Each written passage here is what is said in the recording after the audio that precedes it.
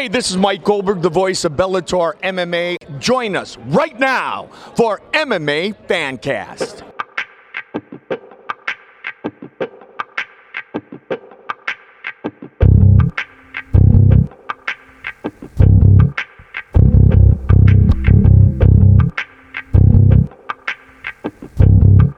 I'm just a violent individual. Jimmy, you did a great job with that.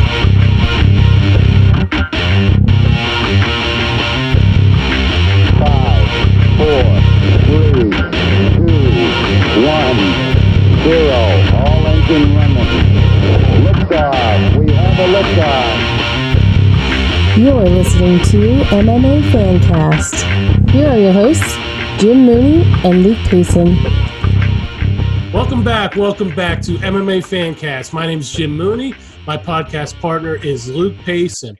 This episode, we're going to be starting, this is going to be the first episode of a series that we're doing, which is going to be featuring different fighters and their opponents from the Dana White Tuesday Night Contender Series. It's our red corner versus blue corner series. And this episode, we feature Jesse James Wallace. He's the first fighter we're talking to. We've got many more coming up in the next several episodes. So you're definitely going to want to follow and tune in so you can hear those upcoming episodes. But as I mentioned, right now we do have Jesse James Wallace with us. He is a fighter out of Mississippi. His most recent fight back in March was for Summit FC. It was a lightweight championship fight, and he came away victorious. I believe it was a stoppage in the first round. Jesse, how are you doing?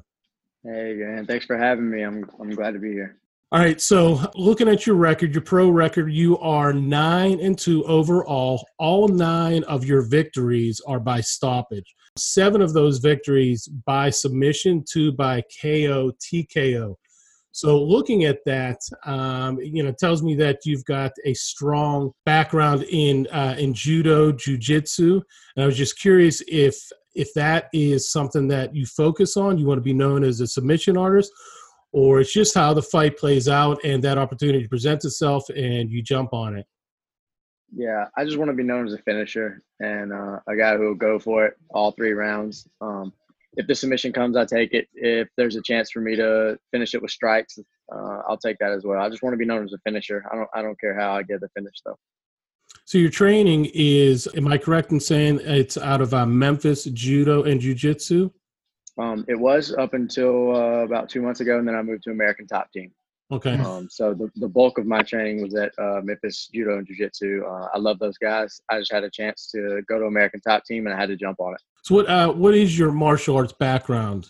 I've always done MMA. I never did Taekwondo, karate when I was a kid, none of that. I played every sport with a ball, basically, and just started MMA to kind of stay in shape during the off season and fell in love with it. And it took over everything. So I've always done MMA. I didn't have one area that I started in. You have a ranking in jiu-jitsu. Just curious, where you might stand in that. Yeah, I'm a purple belt under Joel Gingrey. Okay. But I've been in the game a long time. James, what's it like, to tie into what you said, what's it like coming up, training all aspects of MMA? We ask a lot of fighters this because the majority of fighters still come from, oh, I wrestled, or oh, I boxed, or oh, I did jiu-jitsu for a while, or oh, maybe I was Taekwondo or something. So how do you think it's helped you to be honestly able to say, I was just an MMA guy that learned everything at one time? You think that's good, or do you think it's better to learn one thing first? What's your take on that? I mean, I might be a little biased, but I think it's good because it's just me. So I think it's good because I'm comfortable everywhere, and anywhere the fight goes, I'm comfortable there. A wrestler gets cracked, he's going to try to take you back down. Right. So I'm comfortable to go anywhere. I don't have that fallback. My fallback is everything. So I feel like I'm better versed everywhere because I didn't have a base like wrestling or Taekwondo or whatever. I feel like I'm better everywhere. I think that's what some people would call like the third wave of MMA fighters. The first wave, for those that might not know, was MMA fighters back in like the original UFC, where they would just stay in their one discipline and not use any other discipline. So maybe an early Gracie would be a good example. Never really punched, wouldn't even throw his hands, wouldn't wrap his hands, and would only go for jiu-jitsu. And then you had boxers that would only try to box. And the second wave are guys like Tito Ortiz or Randy Couture that come from a really strong background in something but learned enough to stay competitive. And then the third wave is really Jesse James Wallace, a few other guys as well. But the new crowd are the third wave guys that, like you said, I think that's a great quote. Your fallback plan is everywhere. You don't need to get to a safety spot standing or a safety spot on the ground. So I think that's an advantage. What's it been like getting to a new team, and did your transition to ATT happen after you got on the Dana White show, or what was the timing of that? I've done camps before at American Top Team, and I got the opportunity. Cole Miller reached out and took me in like a little brother, and basically I'm just his little project now. So that's awesome. It's been smooth. After my last win, I already had talks about coming, but after the last win, the Contender Series talk started, and I decided I needed to go now instead of wait around to see what happened. So I hit up Cole. We made it happen shortly after my last fight, and he really took me in and is taking care of me, and this is the best camp to date. That's always great. That's always great to hear. Are you training full time in the sense that you don't have another job, or are you one of the fighters that's very typical at the regional level that has a job and then trains around the job? Yeah, I'm so lucky, man. Cole lets me teach a few classes in the gym and cover a few classes just to pay the bills, so I can focus on training. So I'm really lucky that way. So basically I don't have a job. I just kind of hang out at the gym a few hours early and then get to train after that. So I'm blessed to have Cole hook me up like that. That is a real blessing, particularly when you go to the next level, which you're going to in the UFC Contender Series. Having that focus, having the ability, like you said, to live in the gym. Although some guys have made it work where they have a full-time job and then train on the side, I think that's part of the next level, is really going all in and really focusing on it. I'm curious, when are you flying out to Vegas? What's it like? Because the Contender Series is unique in the sense that it's not really an event that they advertise or that they bring a lot of fans into. It's not like a event where people are buying tickets to. It's held at the UFC brand new Apex gym, and it's kind of a small, intimate group there. So what's it like? Do you get out there a week early? Do you get there a couple of days early? What's that like? Well, I'm getting there a week early. They usually fly you out about 3 days early, but I'm going to get there a little earlier than that just to get work in and get used to being there and chill out there, get rid of the jet lag. So I'm getting there about a week early. Is this something you can bring supporters to? Like, do you have fans coming, or is it something that's kind of closed to the public?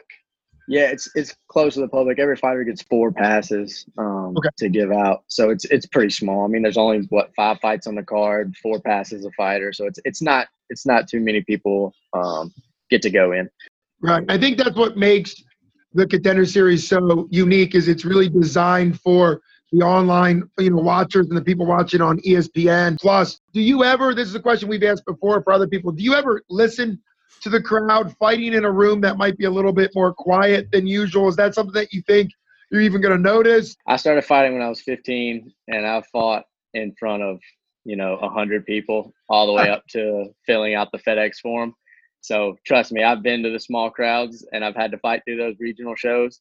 So it doesn't matter to me, man. They could pack it full, or it could just be me and him fighting in the back locker room. I really don't care. I just want that contract. I don't care how many people. So you mentioned that you're doing some coaching as well, and I was curious if you've ever cornered some fights. Yeah, I've been cornering pretty much as long as I've been fighting. You just kind of have to help your teammates out when you're first starting. So I just started out being the bucket holder and the water guy, and slowly progressed on to fully cornering the guys. So yeah, I've cornered just about as long as I've been fighting. And we talked with actually, I think I want to say it's like the past 3 or 4 interviews we did with fighters who all had that in common, where they cornered as well. Luke and I have both found this interesting, what their view or what their take is going into the ring, into the cage as a fighter versus going in and you're following somebody because you're going to corner them. Last guy that we interviewed said that he's got more nerves, or he's got more butterflies as a corner man versus when he goes in as a fighter. I was just curious where you stood on that, how that plays out for you. No, I agree. I'm definitely more nervous as a corner. Maybe it's because I have no control over what's going to happen, and I can see things from a different angle. So I'm definitely more nervous as a corner. I've also reffed fights, and that was pretty nerve-wracking as well. Being the only one in there not fighting, it definitely took me 2 or 3 fights to get used to that. But I'm definitely more nervous cornering my teammates because we just put in the grind together and we just go so hard, and then now I just have to sit there and watch and I can't do anything. And I have no control. So it's definitely worse for me cornering than it is fighting. You're the first one that has mentioned you've done some reffing for MMA fights. I was just curious how that played out. Did you have to go through any type of training or schooling in order to even get licensed? Yes. I've been fighting in Mississippi since I was 15. So the commission has known me for a really long time. And a smaller promotion was just coming back after being gone for a really long time. So it was going to be an all amateur show, not much on the line.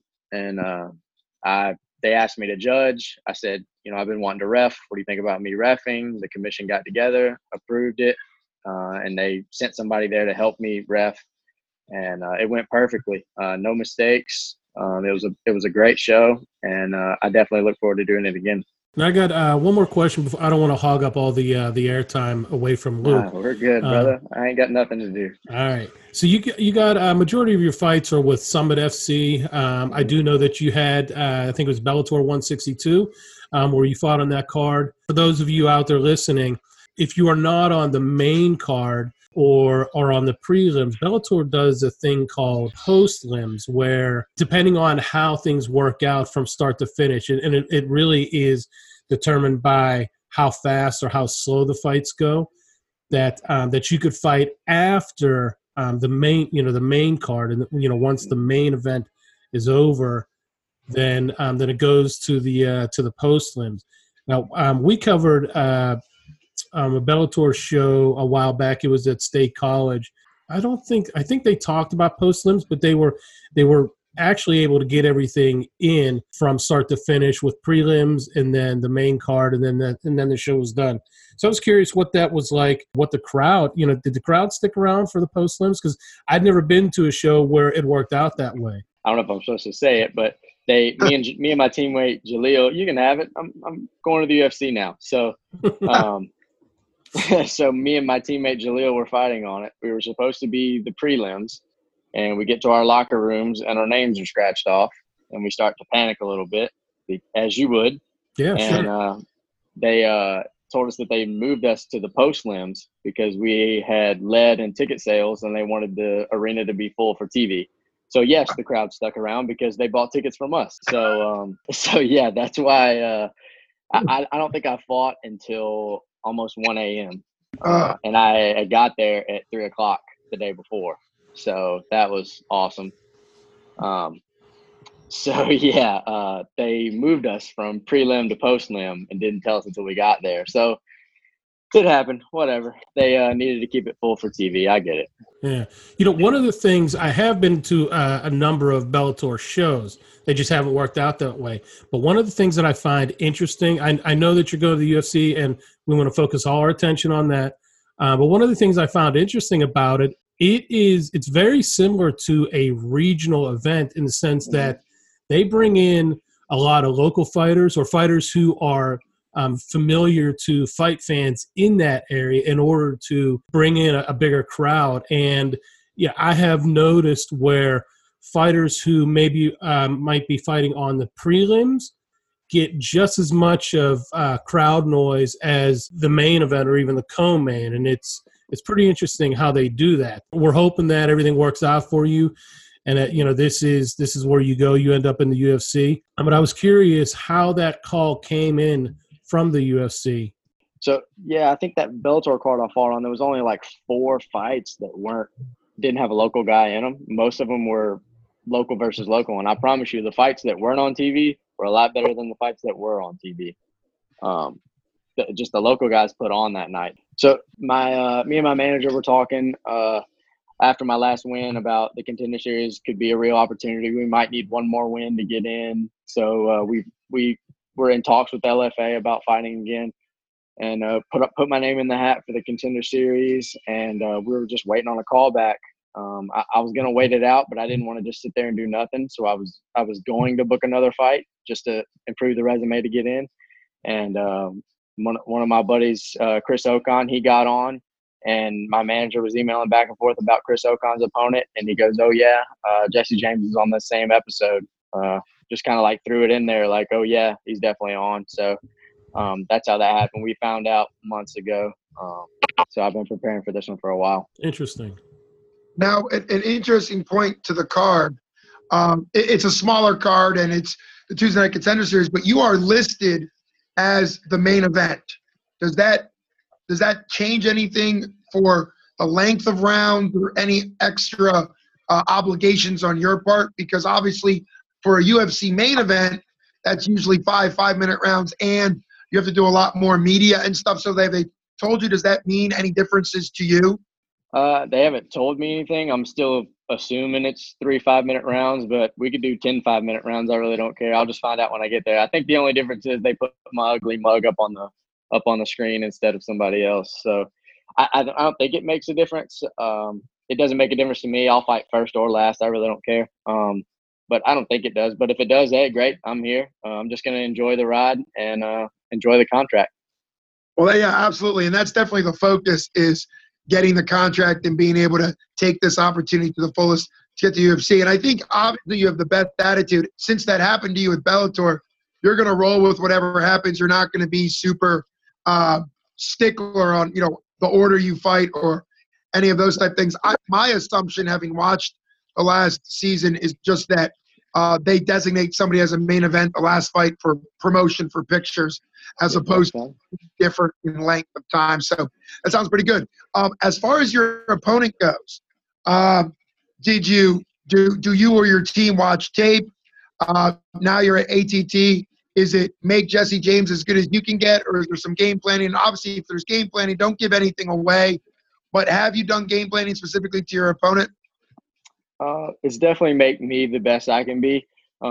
Cole and Bubby Mitchell both watched tape on him, came to me with I wouldn't say a game plan, but a general outline, some bullet points that we would like to do. But we're definitely confident that I can win anywhere. We just have certain things that improve my chances of winning everywhere. So we just hit those bullet points, and we're going to try to keep hitting them. And I fully plan to execute it on fight night. Well, I think that's actually, I would say, and obviously you're training at a great gym, ATT.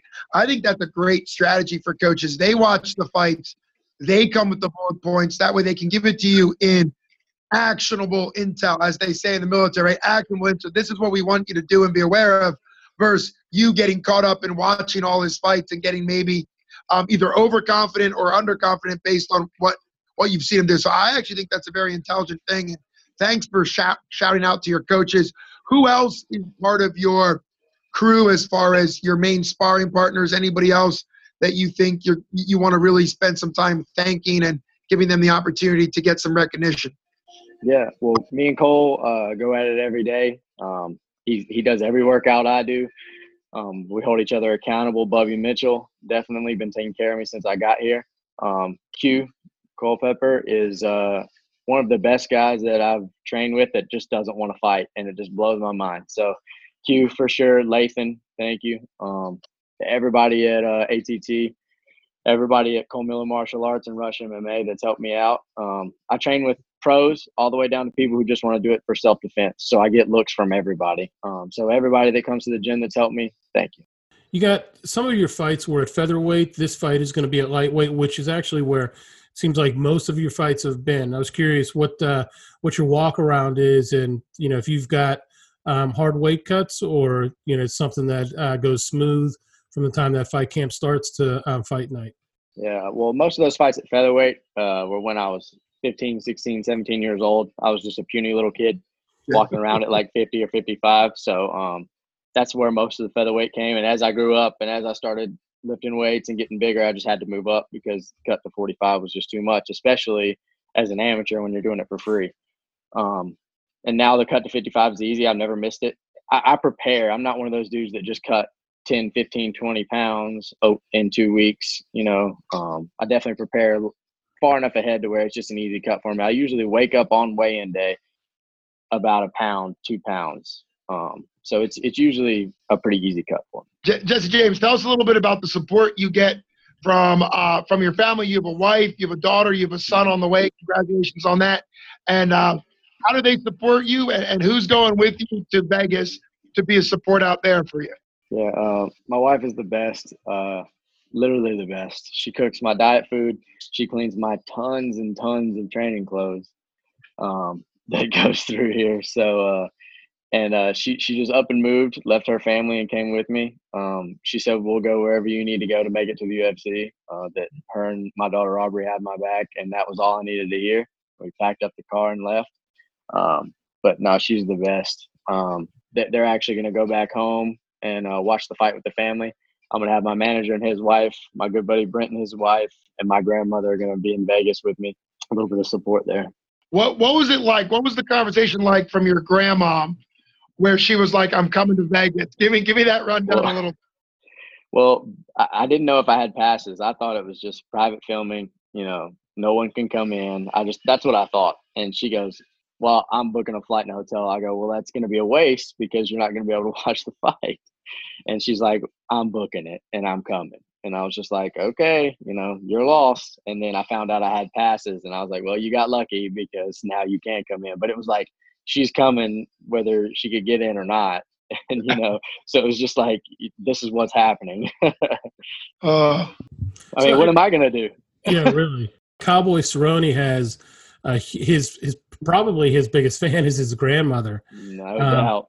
So you said you've been fighting involved in MMA since you were about 15, and you talked some about your family support. What was that like? The first time that you stepped in the ring, and how your family reacted to that? Because I think of my son. He's 12 years old now, and he does some training with jiu-jitsu, BJJ, but as big a fan as I am of the sport, it's not something that I want him to grow up and aspire to be an MMA athlete. Right now he wants to be an astronaut, and he's big into NASA and follows their channels all over the place. That's much better than fighting. Let me just put that out there. I would rather be an astronaut too. Yeah. Yeah, it's not, especially in the regional circuit, you're not going to break the bank. No, it's tough. Yeah, and if he wants to be an astronaut, he's certainly going to kill our account, with the schooling and the education that he's going to be. Yeah. So I had my first fight when I was 15. I was training at a local gym. They had a fight promotion. They had a guy fall out like 3 days before the fight, and I was about 5 pounds from that weight. They were like, "Hey, you should take the fight." And of course, with your whole team there, you don't want to be like, no, thank you, I'm scared. So I was like, yeah, let's go, man. And they were like, well, your parents have to sign a waiver because you're 15. And I was like, oh, great. So I brought it home to my mom, and I didn't want to tell her it was an MMA fight because that would be an immediate no. So I told her it was jiu-jitsu where we would just be grappling. And luckily I was the first fight on the card, so she didn't see anybody fight before me. So I was like, it's just jiu-jitsu. You just got to take me down to the casino, drop me off. You can come back at 7 and watch the fight. And luckily I was the first fight. And so like a couple of punches were thrown and he took me down and I submitted him in about 40 seconds. And she was crying before the fight even started. But I got out of the cage and she was like, you lied to me. I was like, well, it's too late now because I'm in it. So I had to smooth her over. She was not with it. She just wanted me to play baseball. And so it took some time. And luckily I was winning a lot of fights at the regional level. So she was like, well, he's not getting beat up. He's still playing baseball. We might be all right. But it definitely took some smoozing over of my mom for her to be supportive. My dad was like, yeah, sure, go for it. Want to get punched in the head, go for it. But it definitely took some smoothing over of my mom. And she hasn't missed a fight since. And she won't sit in the front row. She just can't hang. She likes to be in the very back behind everyone. So She's there, but she's in the very back pacing around going crazy. Usually my wife is too. But no, it took some smoozing over, but no one wants to see their kid get beat up. I'm terrified that my daughter's going to want to do it, and she absolutely loves it and loves watching me do it. So I'm definitely in trouble. Yeah, a few years, I think it was actually this past year, UFC was in Pittsburgh. Actually, I think it was in 2017. Uriah Hall was on the card, and after the fight, he'd won his fight. And after the fight, his in-ring interview, he said, which I'm glad that you said this, because we have other fighters who come on, and they're like, I love fighting, been fighting since I was, little and fighting on the streets, and, so now, I'm doing it in the ring, and it's sanctioned, and everything's on the up and up, and it's all legit. But Uriah Hall said that it's the scariest thing that he's ever done in his life, and every time he has a fight, he's got massive butterflies from the time that day comes, that Saturday, all the way through the bell sounds to start the fight. And it's interesting to hear your take on it. And I don't know if it's bravado that keeps some of the other fighters from saying that, but that's how I look at it. It's not for the faint of heart as a fan to watch, and as a fighter, the mindset is not your typical sports endeavor where somebody just says, hey, I want to grow up and be a fighter. I want to punch somebody in the face and things like that. It's not the normal mainstream event that somebody or sport that somebody would gravitate towards. Yeah, I'm no tough guy. I have butterflies too. I'm in the back thinking, well, I should have stayed in school. What am I doing back here? But I do love it. Astronaut, right? Yeah. Don't get me wrong. I do love it. But I do get those butterflies and that feeling, and I can't recreate that feeling. It only happens, right before I go out or as I'm warming up. I get it, and I think that pushes me to the next level to let me perform on that level, because I'm much better in the cage than I am in the gym. Some guys have their fights in the gym and they look amazing. They get in the cage and they just can't handle it. I think that added pressure and that added butterflies and everything's on me, I think that pushes me to another level, because I can't hit that level in the gym, and I always perform better in the cage than I do in the gym. So I think that is what helps me hit that level that I can't turn on. You know what I'm trying to say? That I have to have that to be able to perform the best I can, because I can't do that in the gym.